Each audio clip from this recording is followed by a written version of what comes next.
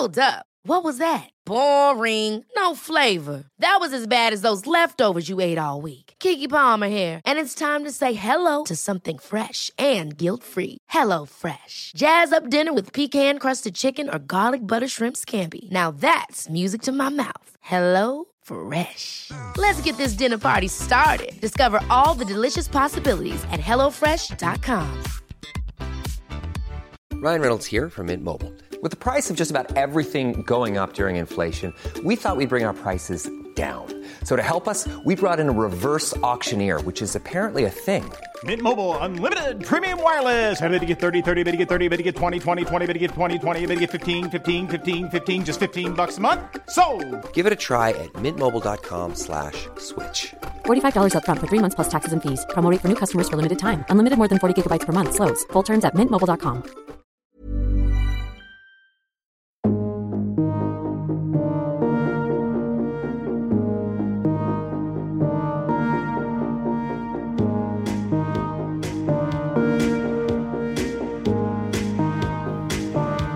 We're back after a summer break. The last time we spoke to you together on this podcast was over a month ago, and then during that time, Kartik interviewed ESPN's head of soccer production, as well as Ian Darke, and a tactical breakdown with Danny Higginbotham. So, what did we miss? Euro 2020 and Copa America is over. The Olympics begin on Wednesday, and in the meantime, the Gold Cup meanders along. Kartik, what would you say is your takeaway from Euro 2020? And it doesn't have to be TV production-wise. It could be if you want it to be. But what for you will you remember Euro 2020 for? I think very much kind of the... and it's funny because Jonathan Wilson, it was a working thesis of mine, and then now confirmation bias. Jonathan Wilson has written about it in The Guardian, so I now know I'm right, of course, because Wilson wrote about it. But that we've gone from this era of like superstar players, which in Wilson's in the article Wilson wrote, he basically said Copa America hasn't gotten away from that. It's all about Neymar versus Messi or whatever combination of players. So maybe that's why the South American game is lagging. But we've gotten away from this era of superstar players and individual players into very much a team ethos. You could argue England doesn't have the level of superstar they once did. They're better than they've ever been, or at least since 1966. Maybe better than that even. Italy doesn't have a superstar.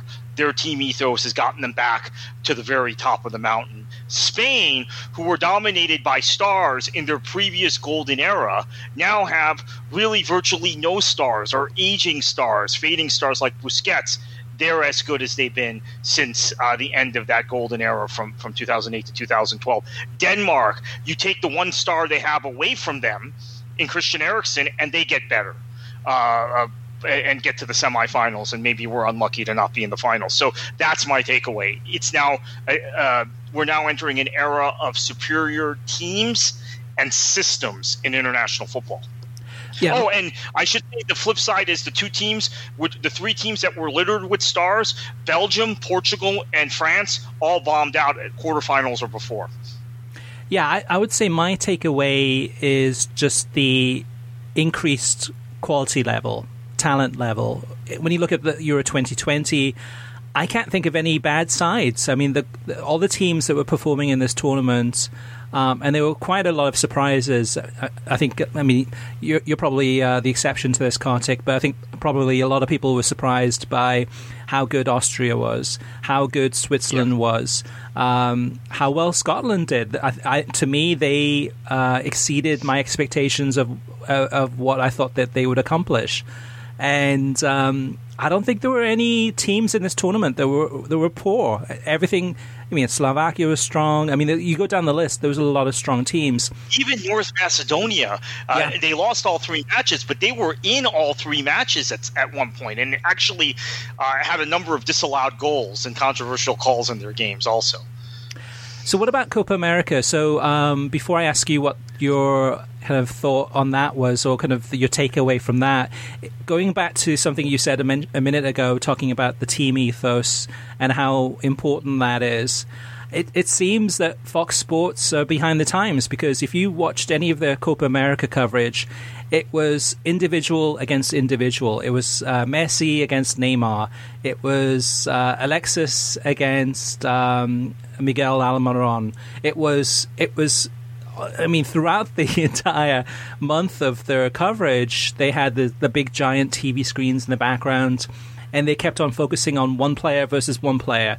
And it was even to the point of, I think, one of the U.S. women's national team friendlies where they played Mexico, and it was, I don't know, Megan Rapinoe against, and I'm not sure even who it was or what her name was. I can't remember. I apologize.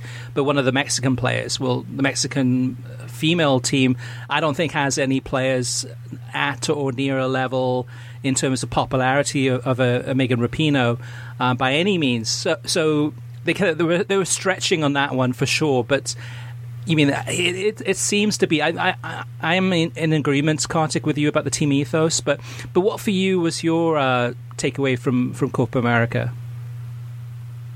Well, as I said, Jonathan Wilson in his article in The Guardian mentioned that the team ethos is not applying to South American countries, and they're still very much dependent on individuals, which is maybe why, because Wilson really likes South American football and rates it. That might be why we're seeing European countries emerge in World Cups as the winners, and the teams generally getting to the semifinals and finals. That he doesn't believe the talent level is any different in South America. He believes Argentina and Brazil have as much talent as Italy or Spain. However, there is now this very kind of system-oriented football coming out. Well, it came out of Spain a while ago, but now that has hit Italy, has hit England, that has hit other countries. So I think the takeaway for me on Copa America was that it's awfully difficult to go through a tournament, a group stage of a tournament where I was taking matches pretty seriously, to have only one team eliminated from each group. And this is setting up for me to be a major disaster as FIFA moves to this 48-team World Cup where 32 teams will make the knockout stage in 2026. I realized after the group stage of Copa America that it was a waste of time, because effectively 4 teams advanced from each group. We played all those matches to eliminate the 2 teams that would probably be eliminated anyway, right? The 2 worst teams on the South American continent. So that's my takeaway, unfortunately, Chris, is that looking ahead to what FIFA is planning for the 2026 World Cup and a tournament where you have a short group stage, but two of the teams get out of each group of 3-team groups. I just think the group stage then is a waste. Yeah, not only that, though, Kartik, but this week, and we've heard rumblings about this previously, but this week FIFA talking about the possibility of going every 2 years for World Cups instead of every 4 years.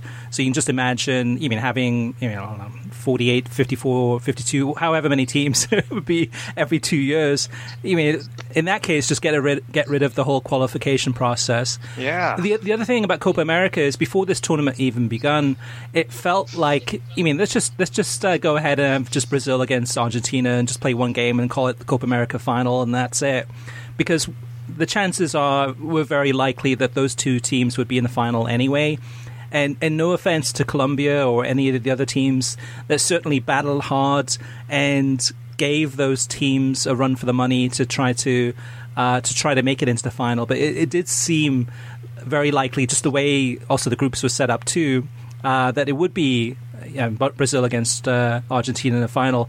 Same thing with Gold Cup. It's very likely that it'll be USA against Mexico. That's the way. That's the game that seemingly everybody wants. CONCACAF wants. U.S. men's national team wants. Mexico wants. Everyone wants to see that in the final.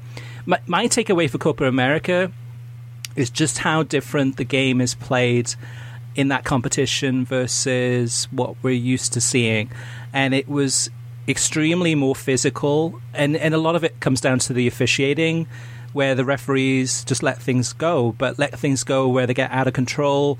I think the first week of Copa America, almost every single game, there were fights on the field. Yeah. Like the two teams kind of coming up against each other because of a harsh tackle or a late tackle or whatever it may be. Referee gets involved, tries to break it up. It was almost every single game I watched that had that. And you take that and then compare it to, I don't know, Champions League final or something like that. And the way that those two games are played out and officiated, it's almost like you have two different sports. You have a very rough, physical type style of play versus not very well officiated. You have something that's on the other side of the spectrum where it's almost too officiated, where the referee's getting involved a lot. I mean stepping down early in the game to show a yellow card, which sets the tone for the game, and then it becomes a very close game with not a lot of harsh fouling. So there's pros and cons to both sides, but that was my takeaway from Copa America. I think you've hit on something else, which is the number. There weren't that many bad challenges in the Euros. I mean, we didn't see the sort of, and this to me was, I think you and I had a offline conversation, private conversation about this after the first set of group games, that you didn't have kind of the cynical challenges and physical games you typically have in the first round of group stage games in any competition, whether it be the Euros, Copa we certainly had it. You were just describing that. The World Cups, generally you have that in any competition, and you did it in this. And then the other thing was that the number of teams in the competition that were willing to have a go. Switzerland against France, they dominated that first half. Then fell behind 3-1, right? But then came back and ended up advancing. But they dominated the first half.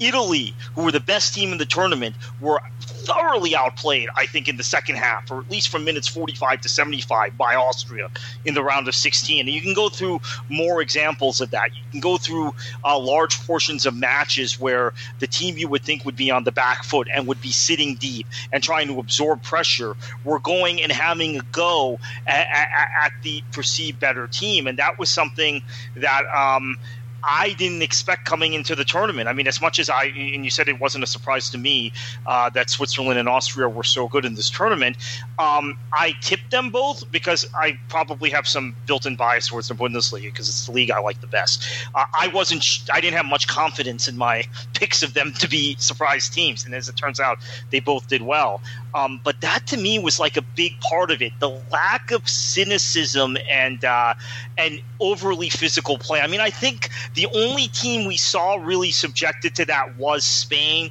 because Spain has so much of the ball and have so many ways they can beat you.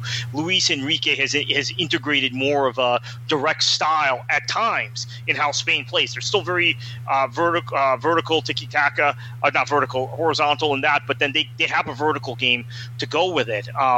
And if their finishing were a little better from Moreno and Morata throughout the tournament, I think they would have won it. But that's the only team you saw the opposition really kind of say, hey, we don't want to play with them. The other 23 teams are all kind of on the same level playing against one another. So we will get to talking about the television coverage in our listener mailbag section. We'll go a little bit deeper into that. But one more thing, Kartik, before we move on to the TV streaming news section, is one of the things that was a huge point of discussion throughout Euro 2020. And there were two sides of the fence on this one. There was very few people that sat on the fence. But the amount of vitriol and dislike for Taylor Twellman in this competition as a co-commentator was enormous. I mean, you had so many people posting comments on social media, on worldsoccertalk.com, just people really, really upset with him being the co-commentator. And I know you value him. I value him too. But it seems to be, I mean, the actual criticism about him didn't seem to be filled with he said this or there was something specific that he said or did. A lot of it just seemed to be that he had an American accent. That was my feeling, was that if you put somebody else in that same spot, maybe it was Taylor, and Taylor had a British accent, I don't think there'd be as much criticism placed on him or directed at him. But he is American. He is good. He's one of the best, if not the best, co-commentator in the United States. I thought he did really well, and some games are better than others, but I think part of it seems to be that just there's definitely a lot of hate towards Major League Soccer among soccer fans, and soccer fans of all sorts of different likes and dislikes, and from within the United States, whether they're fans of Serie A or Liga MX or the Bundesliga or the Premier League or whatever it may be. But I think a lot of it is baggage where, they kind of take out a lot of their criticisms about Taylor Twellman because he is so associated with Major League Soccer. He is such, he's one of ESPN's lead co-commentator for Major League Soccer, and then having him do the games for ESPN on the Euro 2020, being the lead co-com. That's my take on it. What about you, Kartik? What do you make of all of this? Do you think that it was fair? No, I think it's ridiculous. I think you have an inherent bias among a lot of American fans. Now, some of them, I agree, are the kind of the bros, if you want to call them that hate anything associated with Major League Soccer. I saw definitely some of that. And people who some of these people are people, and because I'm generally on their side of most of these ideological debates within U.S. soccer, but you could be 99% with them and they assume you're an MLS shill. I've had some of the people who were attacking Twellman actually on Twellman on Twitter attack me saying, "Oh, I thought you were a big MLS guy," even though I agree with them on everything. I just understand, because I've worked in the game in front offices, that you can't just blow things up and it'll change overnight. There are gradual incrementalism that needs to take place, and that there's also a value you put on the fact that there are things in MLS that work to develop certain American players, and there are things in our system, USL and in the lower divisions, that are working. Most of it doesn't work, but some of it does. So by saying some of it does, you disqualify yourself in some of these people's eyes. That's the Twellman problem with them, right? Twellman is as critical of the system and the problems within the system as anyone out there in the media, with the exception of probably among the former players, with the exception of Herculez Gomez, of people who are on a lot. But he gets that. Now, the other aspect, though, Chris, is something that I think is more it's a larger segment of the audience, and it's more serious, which is the Premier League fan, the American Premier League fan that is English language dominant, that doesn't watch any domestic soccer, that wants everything delivered with an English accent and a certain style. And quite honestly, some of the co-commentators for Premier League matches are terrible, and they don't give you the amount of information or historical data that Twellman does. So now you get them saying, well, he talks too much, he says too much, he needs to shut up, like the co-commentators we have doing Premier League games. But he's giving you a lot more information. In fact, during the Spain-Italy penalty shootout, was that the game they did? Yes. He and Champion were going back and forth talking about specific penalty situations from past Euro tournaments. Yeah, see, and Twellman. Yeah, go ahead. Twellman even knew where German players had made penalties or missed in the past, in past knockout stage matches, which I think is maybe information overload for a lot of these people. Maybe that's the problem. He definitely did his homework on the penalty kicks, but I think it was the final, right? The Italy-England final. And I thought that was too much, because he was like, okay, the last time, I don't know, Jorginho took the penalty kick, he kicked it to the right, to the goalkeeper's left, whatever it may be. It just, he went on. To me, when it's penalty kicks, if I'm a viewer, I would rather the commentator, the co-commentator, get out of the way. Just let the lead commentator give us an idea of what the score is at. It's 2-2 now going into the third round of penalty kicks. But to me, I don't want to know where that player kicked the ball last, or where the goalkeeper which way he dives. I just want to enjoy, I hate penalty kicks, but I just want to watch the penalty kicks taking place in front of me. I don't want the co-commentator telling me what to expect. To me, the whole thing about penalty kicks is the spontaneity of it.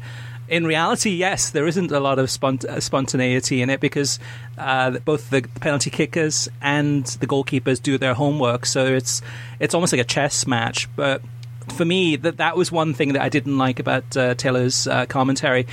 And that's the thing at the end of the day is that we all have our likes and dislikes. And I think with Taylor Twellman, it's like you and I, Kartik. You might like the Beatles. I might like the Rolling Stones. And I may like certain co-commentators better than others because they fit my style more. But it was just interesting on the sidelines watching this throughout the whole Euro 2020 and just the amount of, yes, there was positivity towards Taylor too. A lot of people saying how good he was. But the majority of people seem to be more negative, or at least the vocal minority, perhaps. But they were very vocal about that. But yeah, no, for me personally, I really, really enjoyed the tournament, and I thought ESPN's coverage got better as the tournament went along. The other thing about Taylor Twellman, though, Kartik, I would say is that, personally speaking, I would much prefer to see Taylor Twellman in the studio, be a studio analyst, and he's good as a co-commentator, but I think he's better as a studio analyst, whether it's the tactics board, whether it's getting into a debate with some of the experts in the studio, or whether it's just some of the things he says. I would much prefer that in a studio analysis point of view. Now, if I'm Taylor, I'm sure I'd love to be at Wembley, being co-commentator and doing the studio analysis, but if I had to pick my personal preference for where Taylor is best, I think it's in the studio. All right, Kartik, let's move on to TV streaming news, and we'll come back to more talk about ESPN, Fox, and other, Copa America, Gold Cup, Euros, etc. in the listener mailbag section. But I'll have you hit it up first with some news to bring listeners up to date with. Yeah, this was big news toward the end of last month. Again, we haven't done this format of the show in a month. YouTube is going to stream all the Women's UEFA Champions League matches for free to those of us in the U.S. and in most territories. Europe, I think North Africa and the Middle East is the one area of the world that they're not going to be doing this. DAZN will be responsible for the production and the broadcasting, but it will be free. It won't be behind a DAZN paywall, and this deal will run through 2025. So fantastic news. The Women's Champions League has gotten better and better each year. I know a lot of NWSL fans don't like me saying that. That's become another thing in U.S. soccer fandom that we can talk about another time. This NWSL fans saying, hey, the Champions League and European leagues aren't as good as you think they are. But this is really exciting. I think it's going to be very important for people who want a balanced perspective on the women's game in the U.S. to be able to watch these. And again, it will not be behind a DAZN paywall, but it will be DAZN broadcast. And I'm sure DAZN will be incentivizing you to sign up for their packages, for DAZN, their premium packages during the broadcast. Yeah, what it does show us also, Kartik, is the continued fractured nature of soccer in the United States. There's so many choices, so many games available on any given weekend. Well, during the height of a season, there's about 60 to 80 games available per day. And you've got viewers and listeners such as ourselves picking and choosing. Whether it's watching the Women's UEFA Champions League games for free on YouTube, watching Premier League, MLS, USL, Serie A, you name it, South American soccer, African soccer from around the world. So what it does is it really kind of sets us apart in many ways, because the viewing numbers for some of these big games probably are not as great as they used to be, where that was the only game in town on that particular afternoon. Now there might be like 15 to 20 other choices happening at the same given time. So I think the soccer viewership universe in the United States is growing, but it has become more fractured. And if you look at the TV ratings for those games that are available, somebody from outside soccer might look at that and go like, I don't think soccer's that big. Look, this game only got 300,000 viewers, or this game only got 250,000 viewers. Well, there might have been 10 or 15 other games going on at the same time. Next news item is that Univision's Prende TV has picked up Spanish language rights to select Brasileiro and Argentine League games. So each weekend, about 2 to 3 games on Prende TV, which is their free streaming service. At the same time, Fanatiz will continue to show all the games from the Brazilian League and all the games from the Argentine League. So this looks like it's a deal that Fanatiz did with Univision to go ahead and sub-license out some of the games from Brazil and Argentina and then make those available through Prende TV. But also, again, there are still all the games are on Fanatiz, both for Brazilian League and the Argentine League. And don't forget, too, Paramount Plus has the rights to these games in English language through the Paramount Plus streaming service. Speaking of Paramount Plus, Kartik, maybe you can give us some insight in terms of some of their plans coming up. Yeah, we understand that Matteo Bonetti, who did broadcast the Euros with Mark Donaldson, several matches for ESPN, and has done Serie A the last 3 years at ESPN and before that at BN, is likely to join CBS Sports and Paramount Plus for their coverage of Serie A next season, while another former South Florida-based BN personality, actually was with Goal TV also, Dre Cordero, will likely be calling La Liga games on ESPN Plus, which is very interesting news. There have been rumors floating around previously, Chris, that ESPN was just going to give us the world feed for everything La Liga related. That appears not to be the case. I'm sure many of the matches will be world feed, but Dre Cordero, we're told, likely to be calling some matches, select matches for ESPN on ESPN Plus for La Liga. Yeah, so Serie A, the new season begins on August 21st, live on Paramount Plus. What do you think, Kartik? Do you think they'll do the studio from the UK or the US? CBS, yeah, I believe they'll do it from the UK. I think it's also really strategic in terms of the world feed for Serie A, where you hear some of the names we're all kind of familiar with, including Stuart Robson, who was very prominent on the ESPN during the Euro tournament. IMG operates their Serie A world feed in English out of the very same studio. So I think it's just a good synergy where it may give CBS more options, even as far as studio programming, bringing in some of those commentators and co-commentators to CBS's studio at times if they're not calling a match. And Serie A, incredibly competitive last year. There were 6 really good teams in Serie A last year. And now this season we're anticipating a 7th team, Roma, under Jose Mourinho, to be there. So I think they'll do it out of London. Yeah, so we've got Serie A move into Paramount Plus, and we've got La Liga move into ESPN Plus.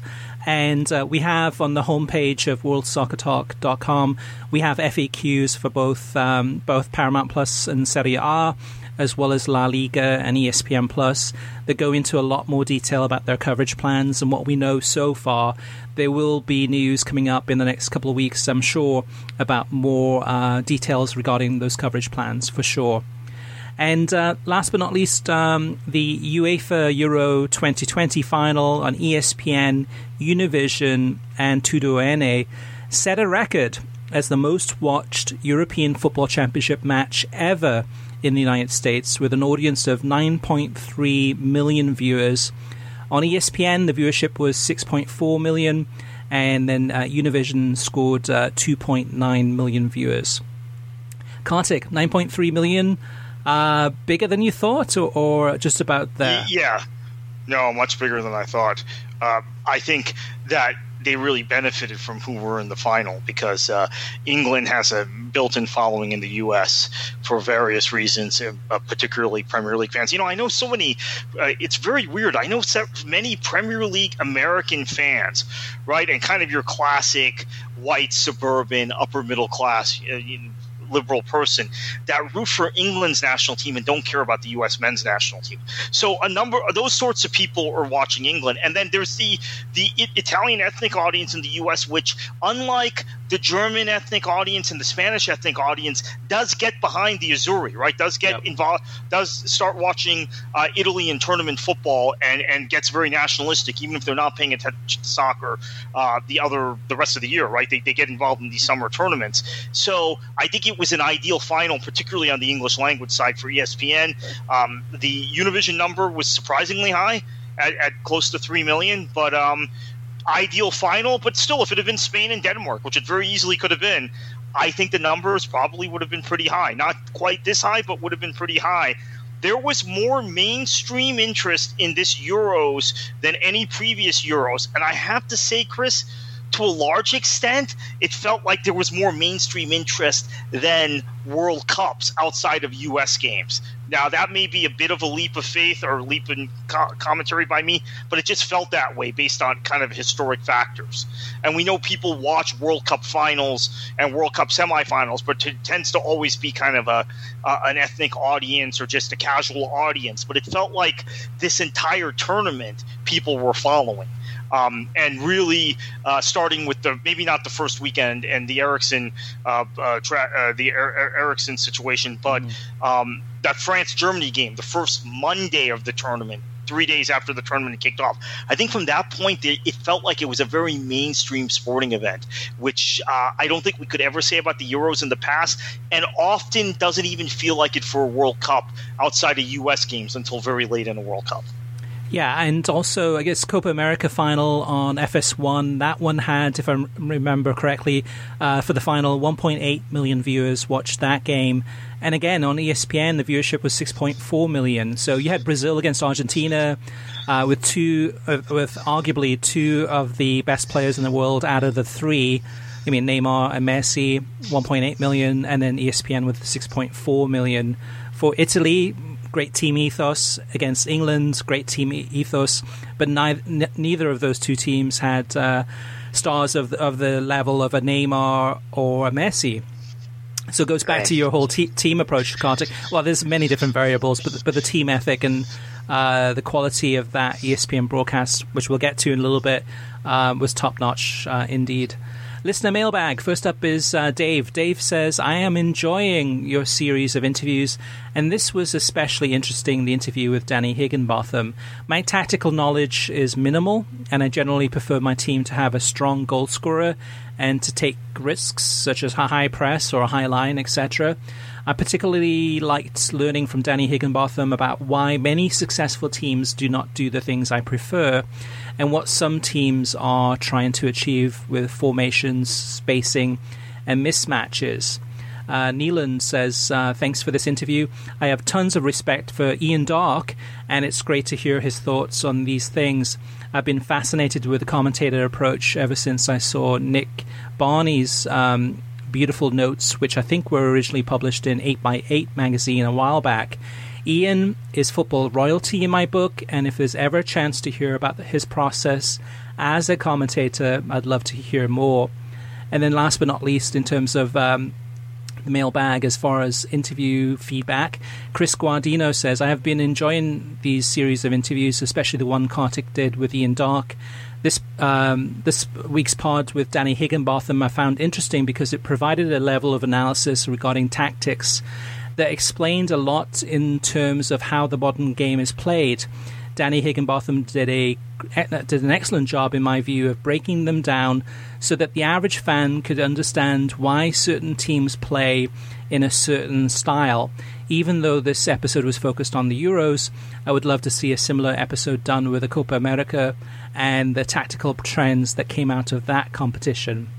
So yeah, full credit to Kartik for doing the interviews with Ian Darke, with Amy Rosenfeld, and with Danny Higginbotham. We wanted to mix things up a little bit, especially with the summer tournaments too, and where there's like 3 games a day from the Euros and usually 2 games a day from the Gold Cup. From Copa America, as well as 2 games a day from Gold Cup.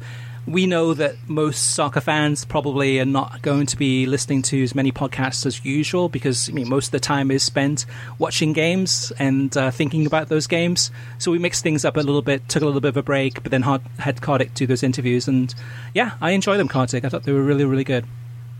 Appreciate that. Yeah, and I learned a lot from the interviews myself. I mean, listening to Danny Higginbotham, what a wealth of knowledge he is. And in terms of Amy Rosenfeld, learned so much about the production and talent side and just the operations, if you will, of broadcasting major tournaments. And then obviously Ian Darke is a legend. So it speaks for itself being able to have a chance to talk with him. Aram says, I'm curious to know which extra time format you and Kartik prefer. Copa America, which goes straight to penalties after 90 minutes, or the Euros. Personally, I prefer skipping extra time since these tournament games are every 4 days or so, and these players are coming off grueling club seasons. Plus, it would be better for broadcasters since they'd have a predictable broadcast window for every match. This was interesting, Kartik, because I think for the games that did go through extra time in the Euros, I don't think they were the predictable extra time that we've had in previous tournaments where it's been 30 minutes of just nothing, of teams being very conservative. I thought these were actually pretty entertaining for the most part. Yeah, especially the Austria-Italy extra time, which was filled with goals, and Italy scored twice, Austria scored once, and Austria could have scored another goal or two, right? They could have even taken that match in extra time. I have been partial to the 90 minutes and penalties historically. In fact, the league, the adult league I manage in Florida, I changed the rules and made it 90 and then pens instead of the extra time for the reasons you outline, which the extra time would always be very predictable. Teams would be very negative. Guys would be getting injured. I think the only example of that I can think of in the tournament in the Euros was the Ukraine-Sweden game. Even though Ukraine got a winner in extra time, I just felt like guys were getting hurt. There were some really. I talked about there not being many cynical challenges in the extra time or in the Euros, but I think there were multiple cynical challenges from Sweden in that extra time period as Ukraine was getting more on the front foot. You had a guy sent off. But yeah, I'm partial to the 90-minute and penalties, but Chris, you make a good case, and I'm hedging after this tournament because extra time was filled with a lot of drama in many of the matches. It wasn't as predictable as normal, and we didn't have the cynicism we typically have, except obviously in that one example I mentioned, Ukraine-Sweden. Kartik, I'm laughing to myself a little bit here, but what I would prefer to see is taking away penalties. So if it's playing 30 minutes of extra time and then playing, I don't know, an additional 15 minutes, but each team's playing two men down or something, so it's 9v9, some other solution than penalty kicks. I mean, I realize that games have to finish, have to end. They can't just keep on going on and on. But and this might be just for kind of sadness that England didn't win that penalty contest, but I don't think it's that. No matter when it is, I just feel that penalties is just such a crapshoot, a way to decide a game that it's really. I mean, it's really, I don't know. There's got to be a better way, and I mean, penalties. I don't think is it. There is a better way. No. NASL NASL/MLS shootout. No, Chris, it's much more skillful. I mean, the penalty kicks are a crapshoot. I completely agree with that. It depends on whether a keeper guesses right or a guy.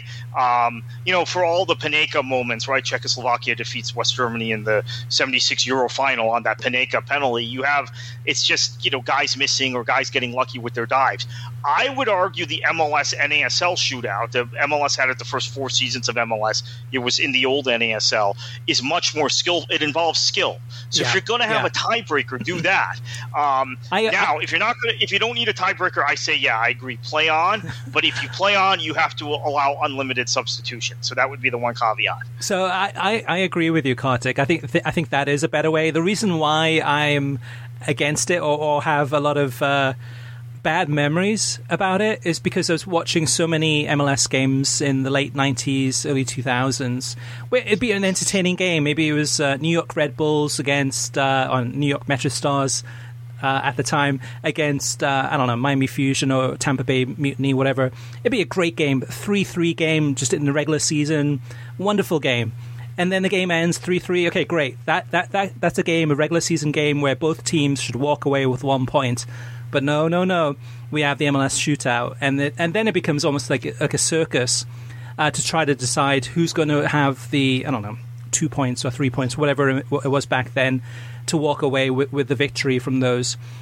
And to me, that wasn't practical. It was meaningless. No. It was like, if a game ends 3-3 and it's an entertaining draw, that's it. That's fine. Walk away.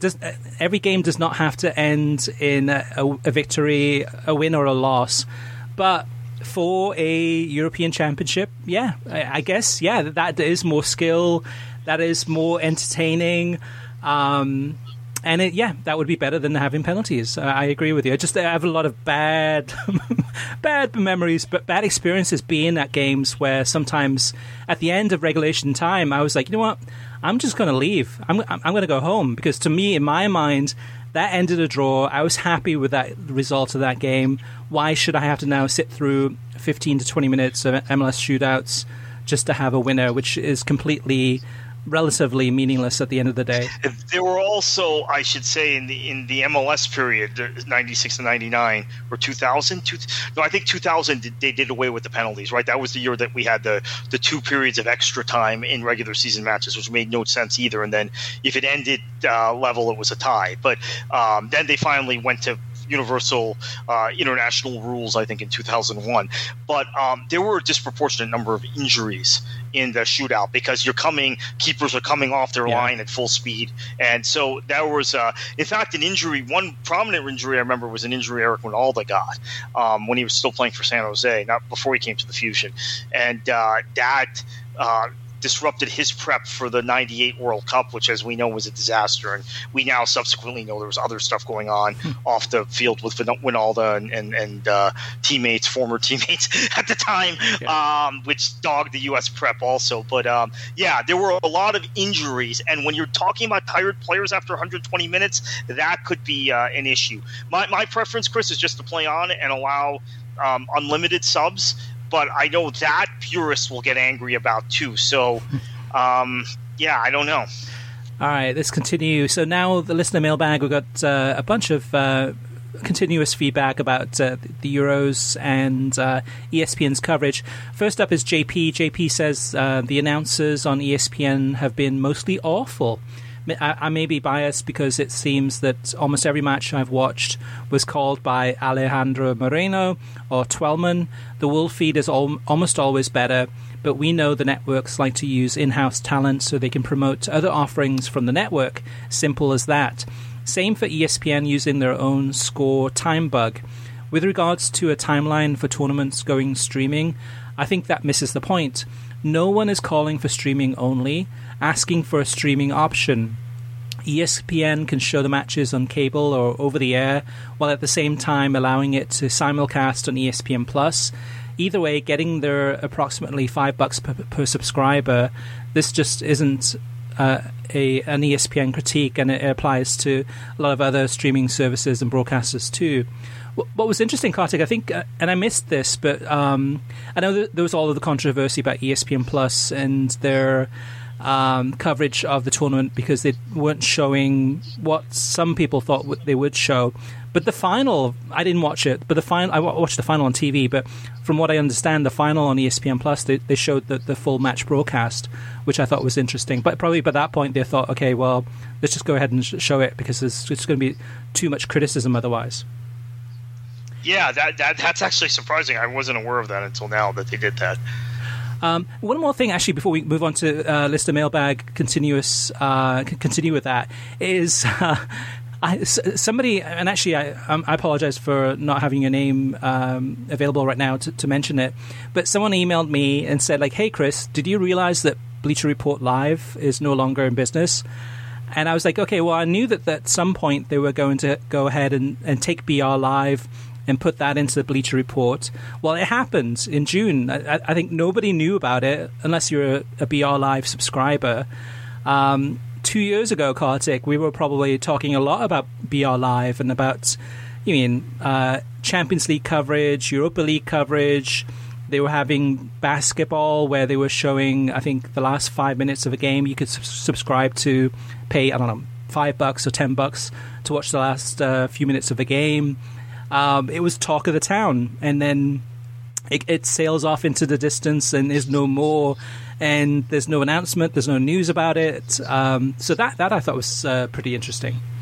All right, let me continue here. So Disco George says, kind of funny, I just finished the podcast at halftime of the Turkey-Wales match, and I noticed that the next break between matches featured a little more tactical analysis than I'd seen previously.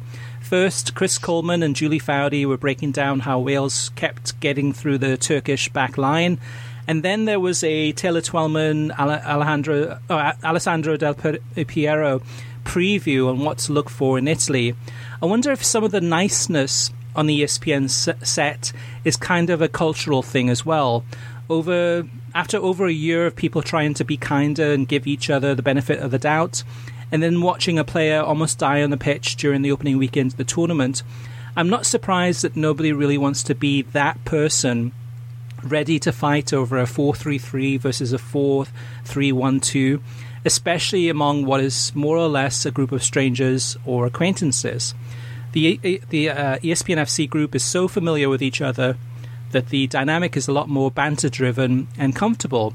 There's an established culture that the pre- and post-game group doesn't have, especially with a rotating cast. I think things have to improve as the stakes get higher, and there's more to analyse after this first round of group stage matches. So this comment came in probably a couple of weeks ago, and this would have come in right after we did the podcast about our first impressions of ESPN's coverage, and after probably the opening weekend. And I agree with Disco George.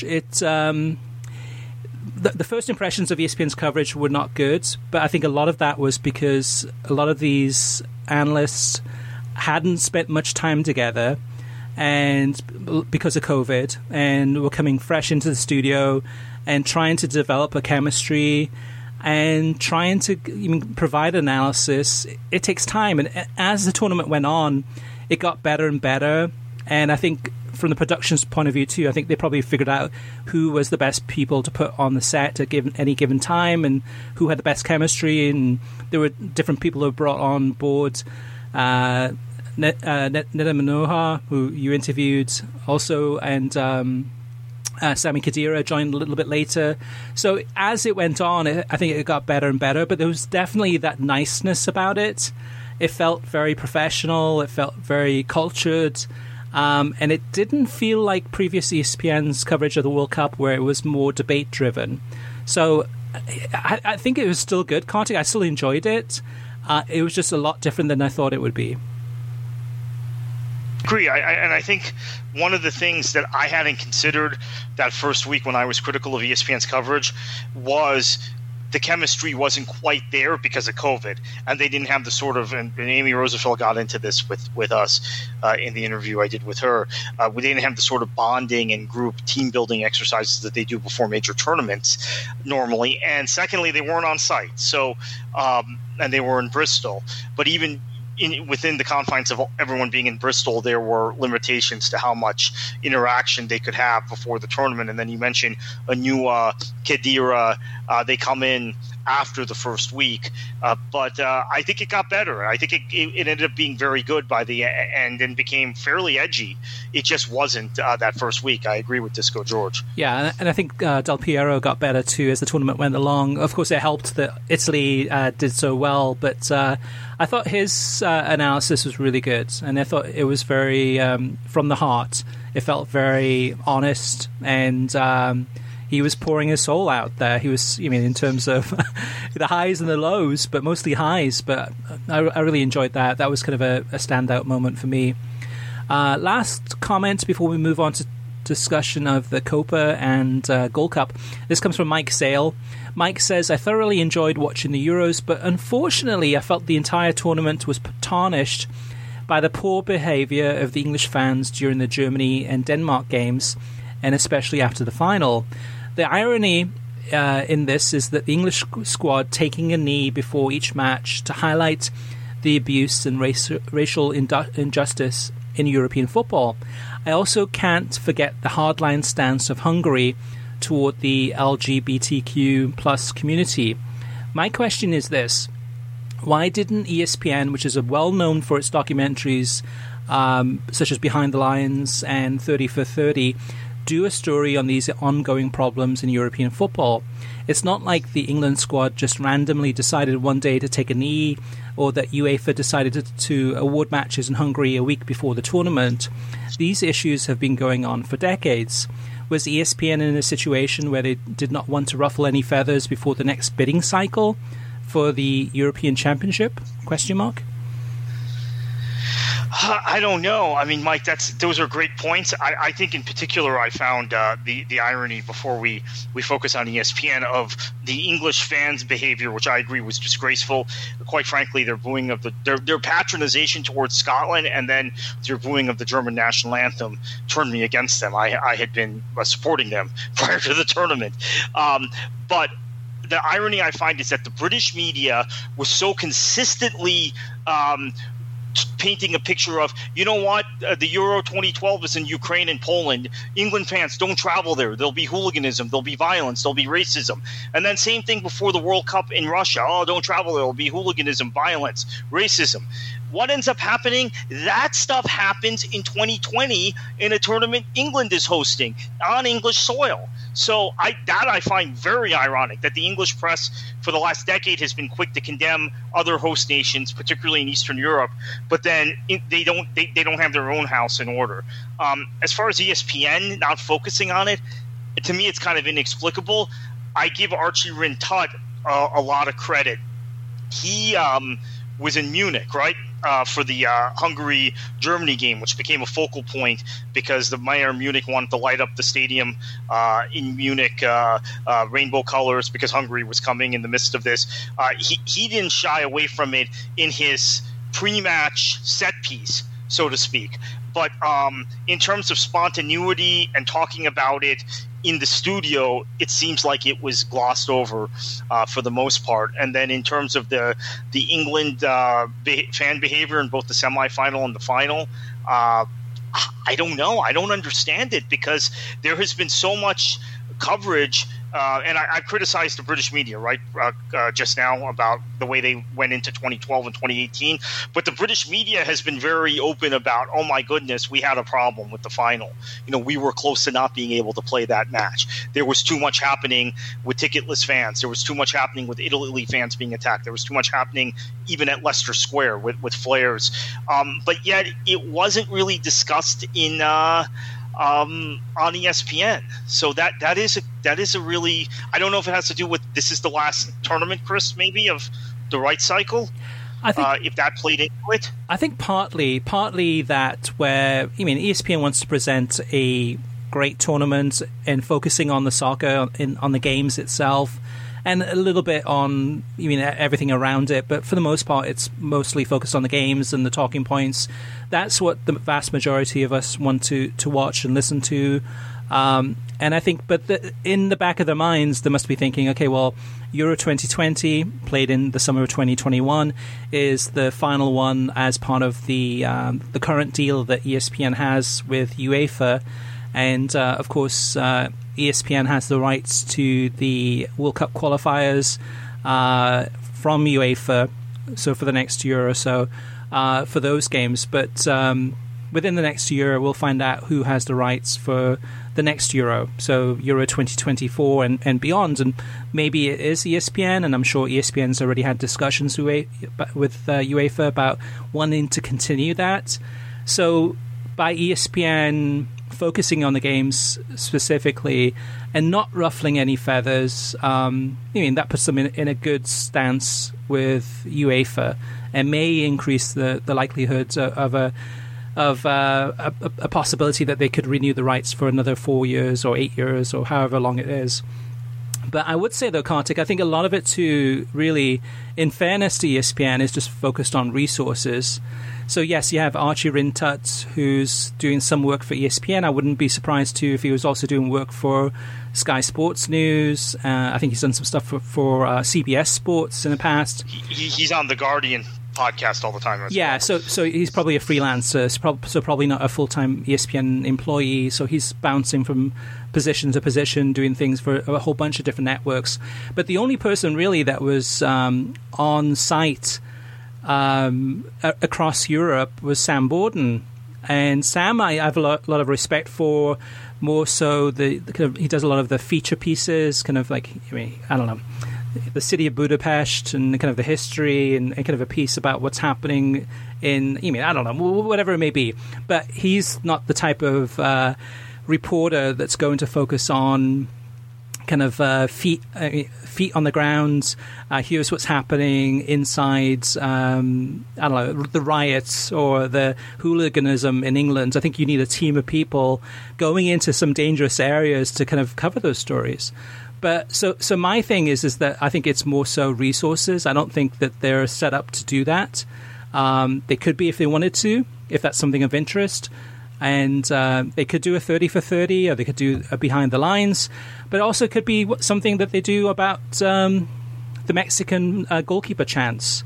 There's a lot of... England's not the only country in this world that has issues with violence and racism. And these things came front and center from this tournament because a lot of the major games in this tournament were hosted in England.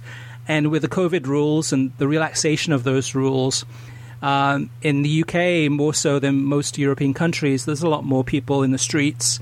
And with the UK and England having a very big drinking culture, things were bound to happen. And it seemed to be really poorly policed, especially the final. They were not prepared for any of this, which we saw too at Old Trafford, right, with the Super League protests. That the UK police forces and security were, just overwhelmed by the number of people coming to the stadium. So poor policing for sure, but for ESPN, I think it's just a lack of resources at the end of the day. I don't think it's a conscious decision to avoid these topics.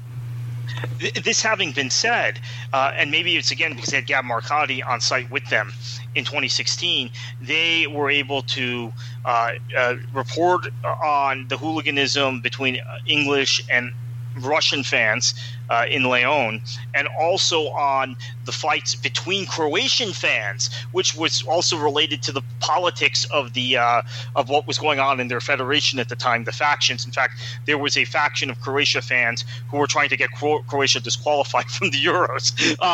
And as it turns out, Croatia had a good tournament. They won their group. They beat Spain.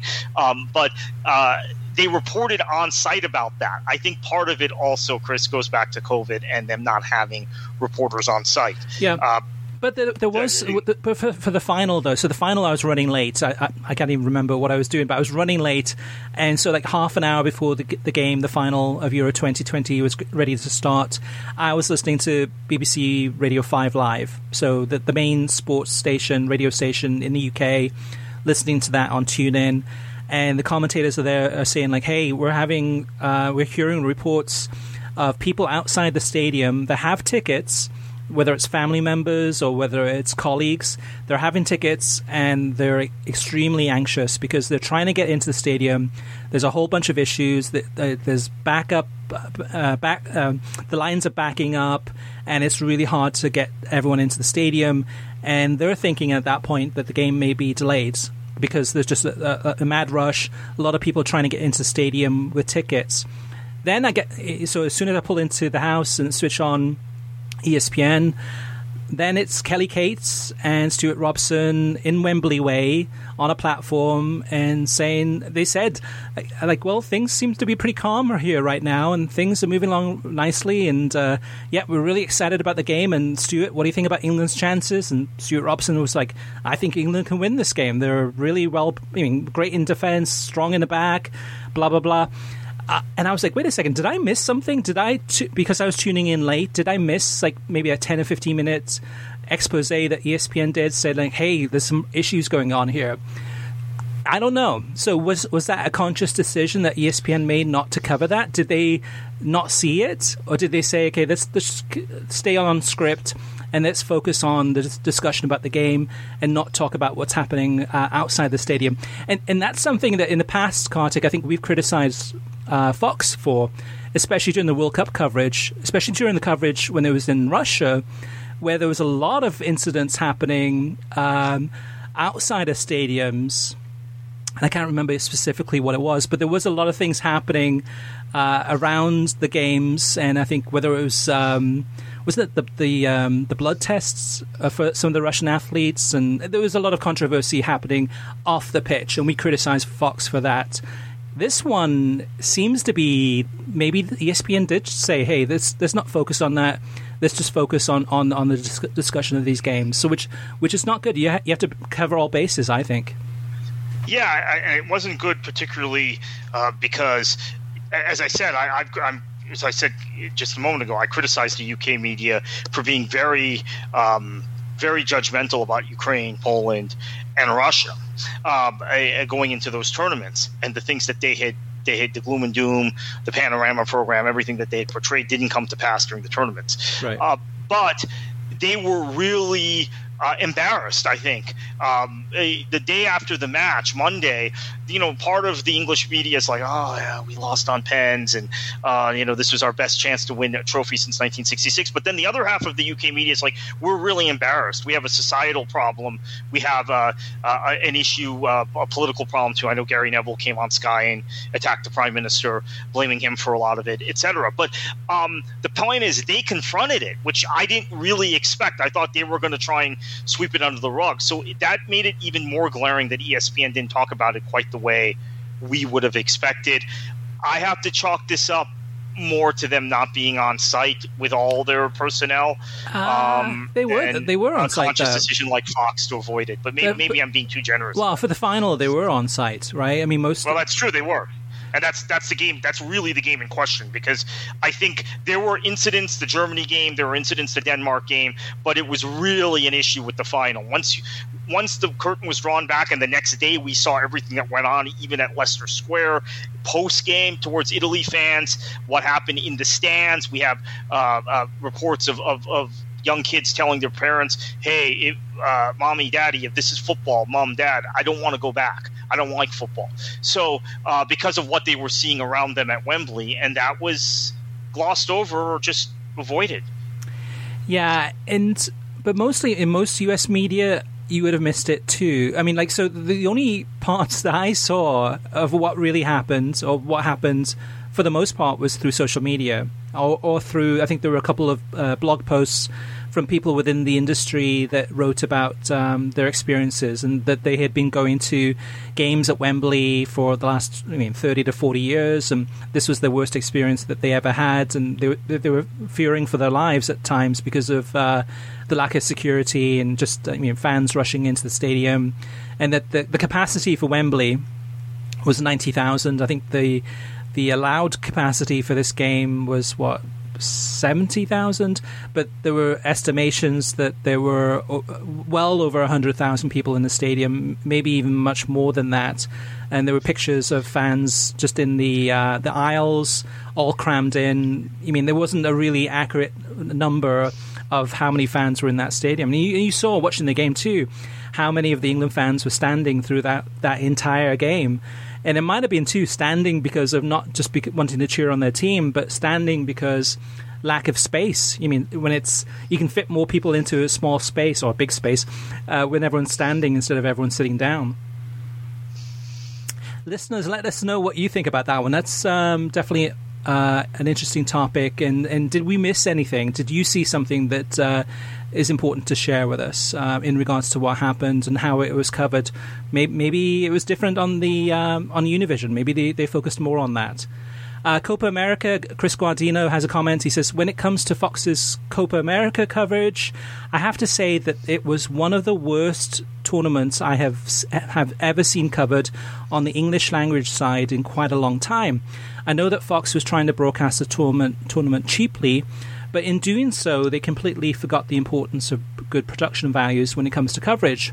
One thing that irked me about their coverage was the lack of a highlights analysis show, similar to what ESPN had for the Euros with Euro Tonight.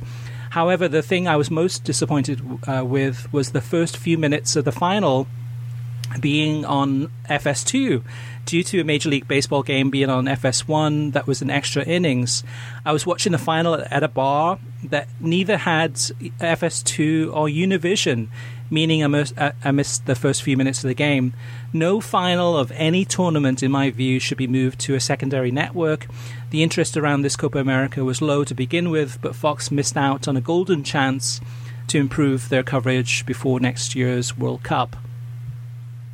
Gold Cup. Greg says, "Hi guys, I really enjoyed the show and wanted to ask you to speak to something which is a major issue for the US men's national team. Every 2 years in UEFA and CONMEBOL, essentially, they get to partake, if they qualify, in a tournament that is taken very seriously with their first teams. The US basically only regularly gets to take part in the Gold Cup between World Cup cycles. In my opinion, there needs to be a tournament that aligns in timing with the Euros and Copa America and allows the US to play its first and best team within that international window. From what I can tell, there are really only a few options. Number one, make the Gold Cup at the same time as the Euros and take it seriously. We can't complain that we don't have the caliber of teams as Europe. We are not in Europe, and we will never be. We need to work with what is available. Also, consider making the Gold Cup occur in other countries to make it more of a valid tournament. In addition, let's not pretend the US men's national team is above all CONCACAF nations in level, because that is not the case. Number two, convince CONMEBOL to run a tournament with CONCACAF like they did in the Copa America Centenario. They didn't want to do this again for some reason this past time, but perhaps they could still work that out for future years. To me, this is the best option if they can convince CONMEBOL to do it. Number three, combine with a different confederation or multiple confederations to run a tournament at that time. Look to Asia or Africa. Granted, this would be outside the norm, but perhaps interesting and worthwhile if everyone agreed that it was going to be taken seriously. I just feel like every time the US plays, and it's not a World Cup or a qualifying game, it is always debated whether the game matters. I think they need other opportunities for games to truly matter, and that a tournament that is taken very seriously between World Cup cycles is crucial. I'd like to see more games where our first and best team is out there, and there is general agreement that the stakes are high, such as in the Euros and the Copa America. If you are a fan of the national team, it's just frustrating to only have the World Cup or qualifying games to really look forward to." Some great inputs and feedback there from Greg. Kartik, this is a big topic. What's your initial thoughts about it? Yeah, so first off, I think that an issue with the Gold Cup has been that it's played every 2 years, and it's always playing the U.S. for monetary reasons. CONCACAF is trying to get as much money into the coffers to help fund, and play it every 2 years to help fund the smaller island nations and help them generate some revenue. So often the out cycle, so that would be historically 9, 13, 17, now 21 have been B team oriented, whereas the A cycle, the in cycle, where you're not going on, when there's no World Cup qualifying going on, which would be thinking back 7, 11, 15, 19. Those Gold Cups have been generally A teams. So that's one thing. Second point, I like the idea of a combined tournament. It did not happen this time because of the U.S. Soccer Federation. The U.S. Soccer Federation went to the CONMEBOL nations and were very patronizing, saying, hey, you guys need our money, basically. Let's do a combined tournament in the summer of 2020. Turned out to be 2021 because of COVID. At the time, the South American countries were like, they thought it was very, very patronizing because the U.S. approach wasn't, hey, here's the sporting merit of this tournament. The U.S. approach under Carlos Cordero was, we can make you more money than you're going to make if you do just a South American tournament. And they were really put out by that. So we have a new president at U.S. Soccer, Cindy Parlow-Cohn. We have a new executive director, Will Wilson. It's no longer Dan Flynn, who was there at the time. Jay Berhalter, who was involved in that. He's now working with Major League Soccer. He's not at U.S. Soccer anymore. So maybe they can go back to South America and make that pitch again in a more respectful manner, and we'll have it happen. Because I agree, it would be great for both confederations, but it was the way the U.S. went about it that really irritated the heads down in South America. Yeah, something needs to happen though, Kartik. I agree with Greg, because you look at the Gold Cup tournament and you have a B team, Canada, you have a C team from the US, and yes, while it's great to watch US beat Haiti and Martinique and Canada, it's not. You had a US-Canada game without Davies, without Jonathan David on the Canadian side, without Pulisic, without McKinney, etc. on the American side. It was like there was all this hype about Canada versus the US, and I'm thinking, well, the star players from both countries are missing. I mean, what you're saying, this is a rivalry, but the guys we genuinely want to watch are not going to be in this game for either team. It wasn't just the US or just Canada; it was both teams. So no, it's a good competition for those lower down in the ranks, and to give them experience. But from the viewer's perspective, it's not a high-level competition. And it's if anything, it's probably better for the El Salvadors and Jamaicas and Panamas and Costa Ricas and Haitis to get some really valuable experience in for a World Cup. But I don't know, something needs to happen. I just don't see CONMEBOL, unless they're desperate for money, making a deal with CONCACAF, and at the same time, I don't see CONCACAF giving up some of their money too. Where if CONCACAF hosts the event, then CONCACAF will get the majority of that money. But if they have to split it with CONMEBOL, and then they're going to get less money in their pockets, but maybe more overall. But then that requires a major focus in terms of having games played, like the Copa America Centenario. That's a big undertaking to pull something like that off. I think it's status quo. I think it'll be that Gold Cup will just happen every 2 years, and it is what it is. It's not a very good competition for to get the US ready for the World Cup. I mean, really, for the qualifying. Most of these players are not playing in this tournament because we need them for the World Cup qualifying, where it really matters. So it becomes a rather meaningless tournament. Not completely meaningless, but rather meaningless. Yeah, I think back to the Gold Cup in 2009, which the U.S. took a B team to, and had a Confederations Cup that summer. So which we don't have anymore. But the U.S. had I was going to say, I'd rather just see the U.S. play in Copa America. Have the U.S. go down there. So my point was going to be, I came up with this theory at the time on the podcast, one of the podcasts we rolled into this podcast, Major League Soccer Talk, that, it's still great because we're going to get a real look at some guys that can help in qualifying when qualifying resumes. And at the time we had an August international break, so it was resuming right away a month later.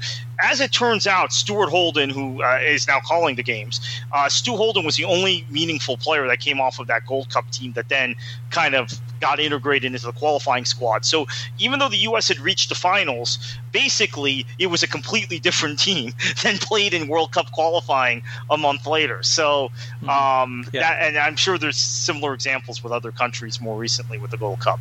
So I would rather see, Kartik, prefer to see a foreign exchange program where the U.S. goes to play in Copa America, and then CONMEBOL sends, Chile, and Chile comes up and plays in the Gold Cup, and just kind of rotate it a little bit, where you keep the tournaments separate and give good experience to, kind of mix and match over the years as they go by. I don't think that's I don't think that is going to happen. It should happen, and if the US wants to get quality opposition and get some really meaningful games, I'd love to see them battle with Brazil and Argentina and Colombia and Uruguay and Ecuador, etc., in a really, really meaty competition. All right, David has some feedback about Champions League and Paramount Plus. He says, has Paramount Plus announced if they will be streaming any preliminary or qualifying round games of the Champions League this season? Thank you for a great podcast. And yes, they have. So if you go to worldsoccertalk.com, we've got the schedule of all the Champions League qualifying games that Paramount Plus are showing, as well as the UEFA Europa Conference League qualifying games too. And there's quite a lot of games featured this week and next week. So check out our website for that.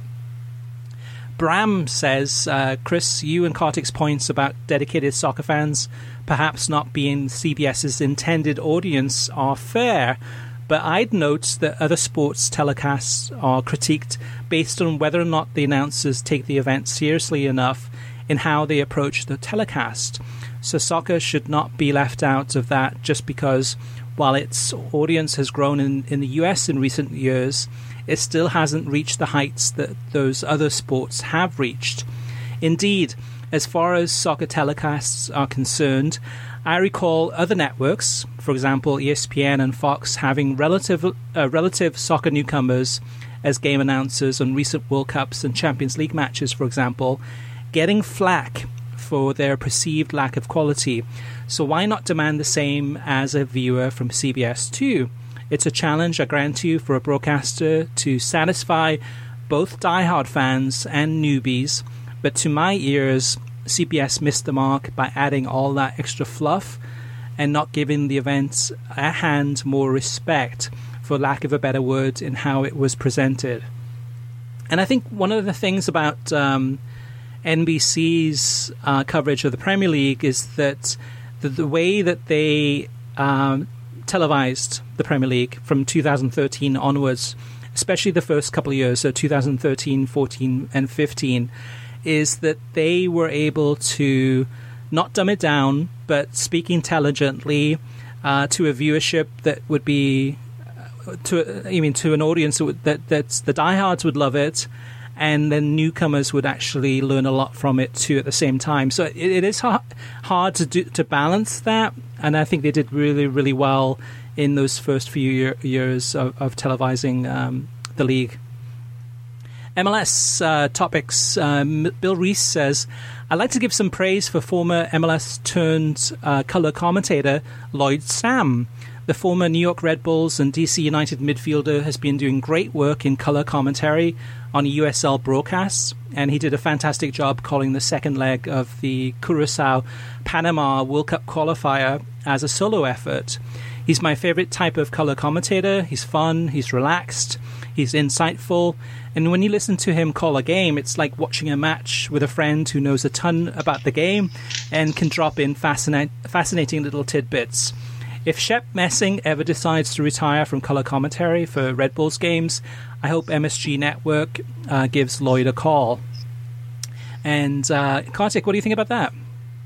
I worked with him very closely. Actually, with Miami FC, I was the communications person, and he played for us. He finished his career with us. And actually, there is a video of a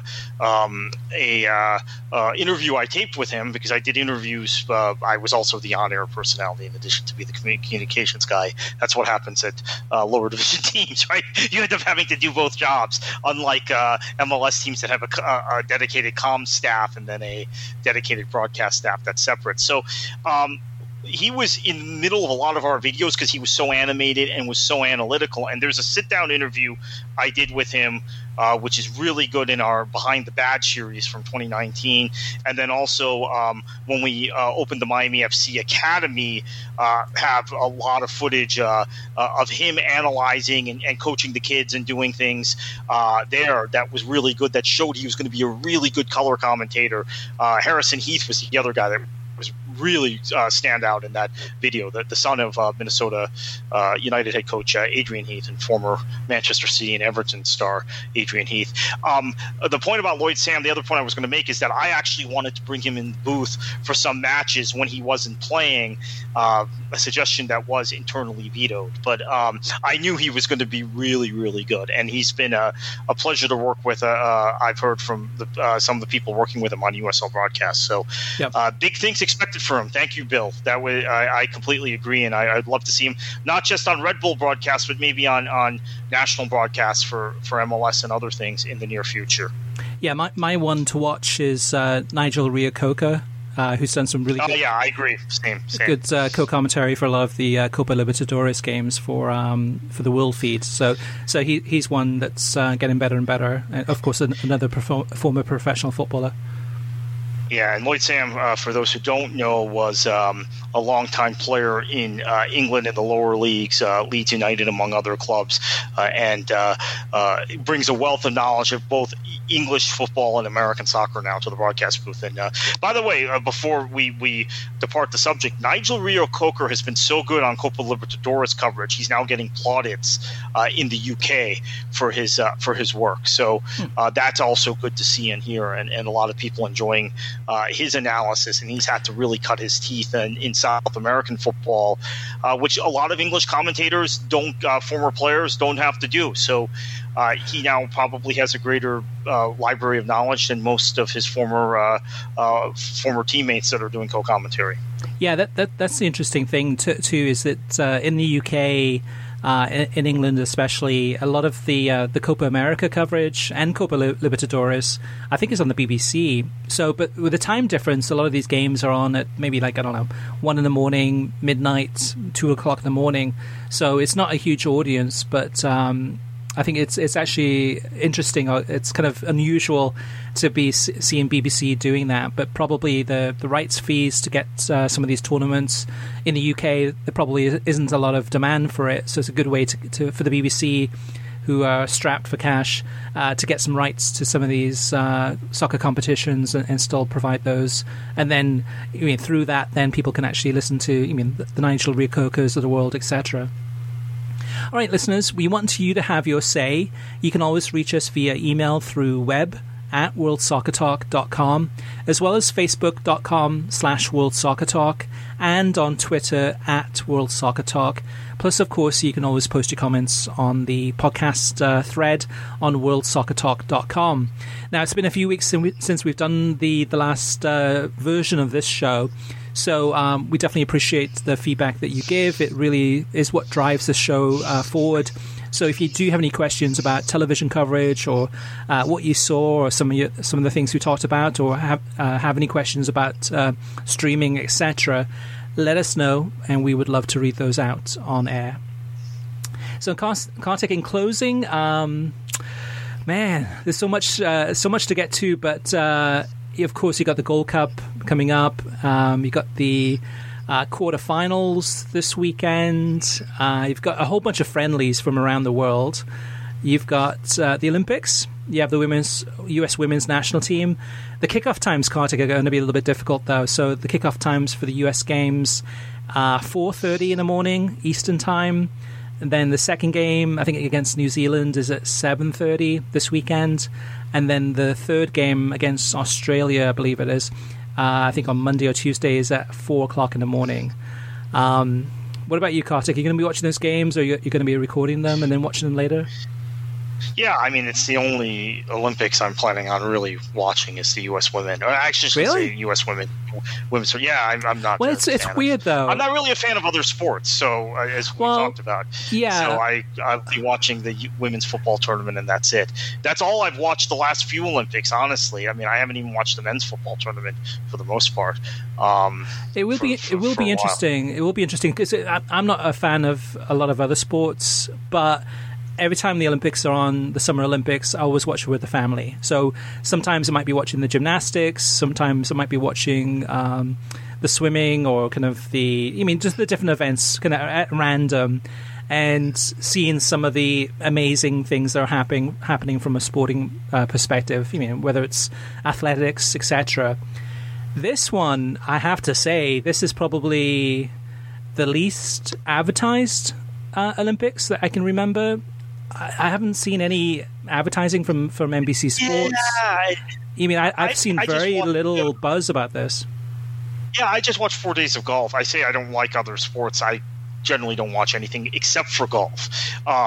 These days, I'm not even really watching college sports anymore, which I used to a few years ago. But I went through 4 days of watching the Open on various NBC networks, some on Peacock, some on Golf, which is owned by Comcast, and a lot on NBC over the air, and saw very little Olympics advertising.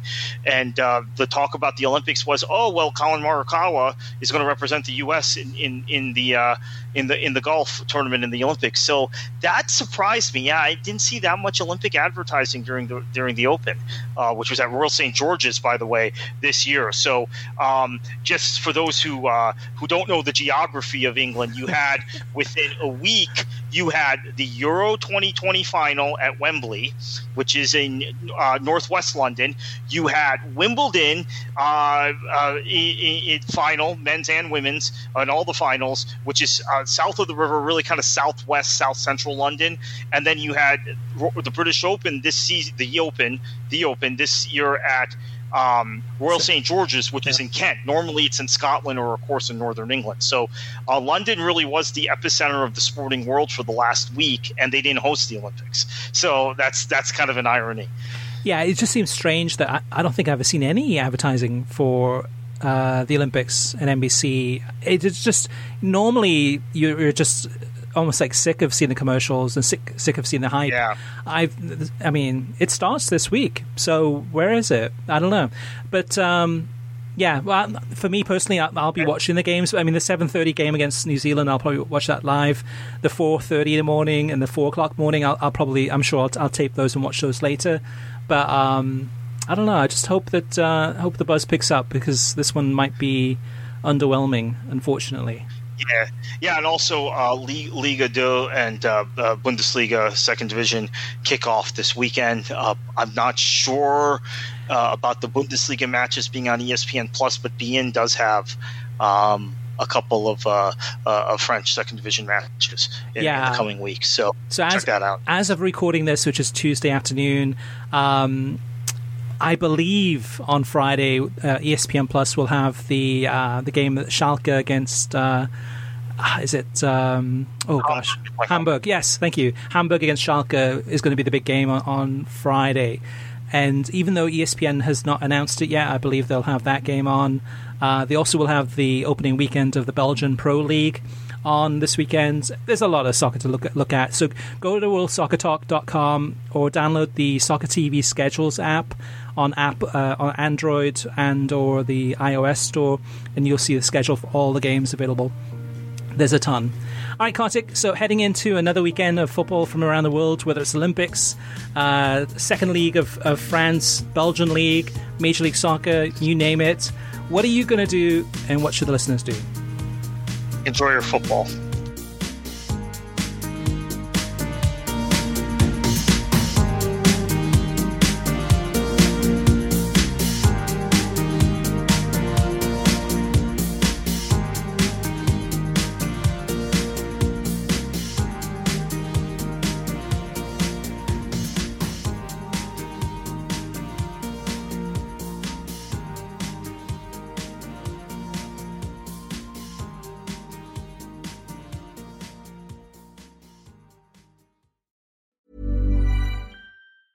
Ever catch yourself eating the same flavorless dinner 3 days in a row?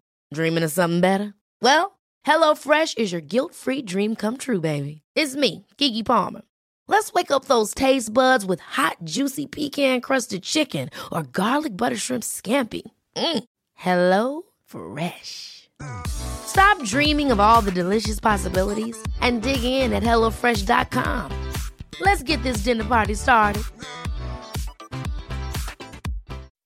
When you make decisions for your company, you look for the no-brainers. If you have a lot of mailing to do, Stamps.com is the ultimate no-brainer. Use the Stamps.com mobile app to mail everything you need to keep your business running with up to 89% off USPS and UPS. Make the same no-brainer decision as over 1 million other businesses with Stamps.com. Use code PROGRAM for a special offer. That's Stamps.com, code PROGRAM.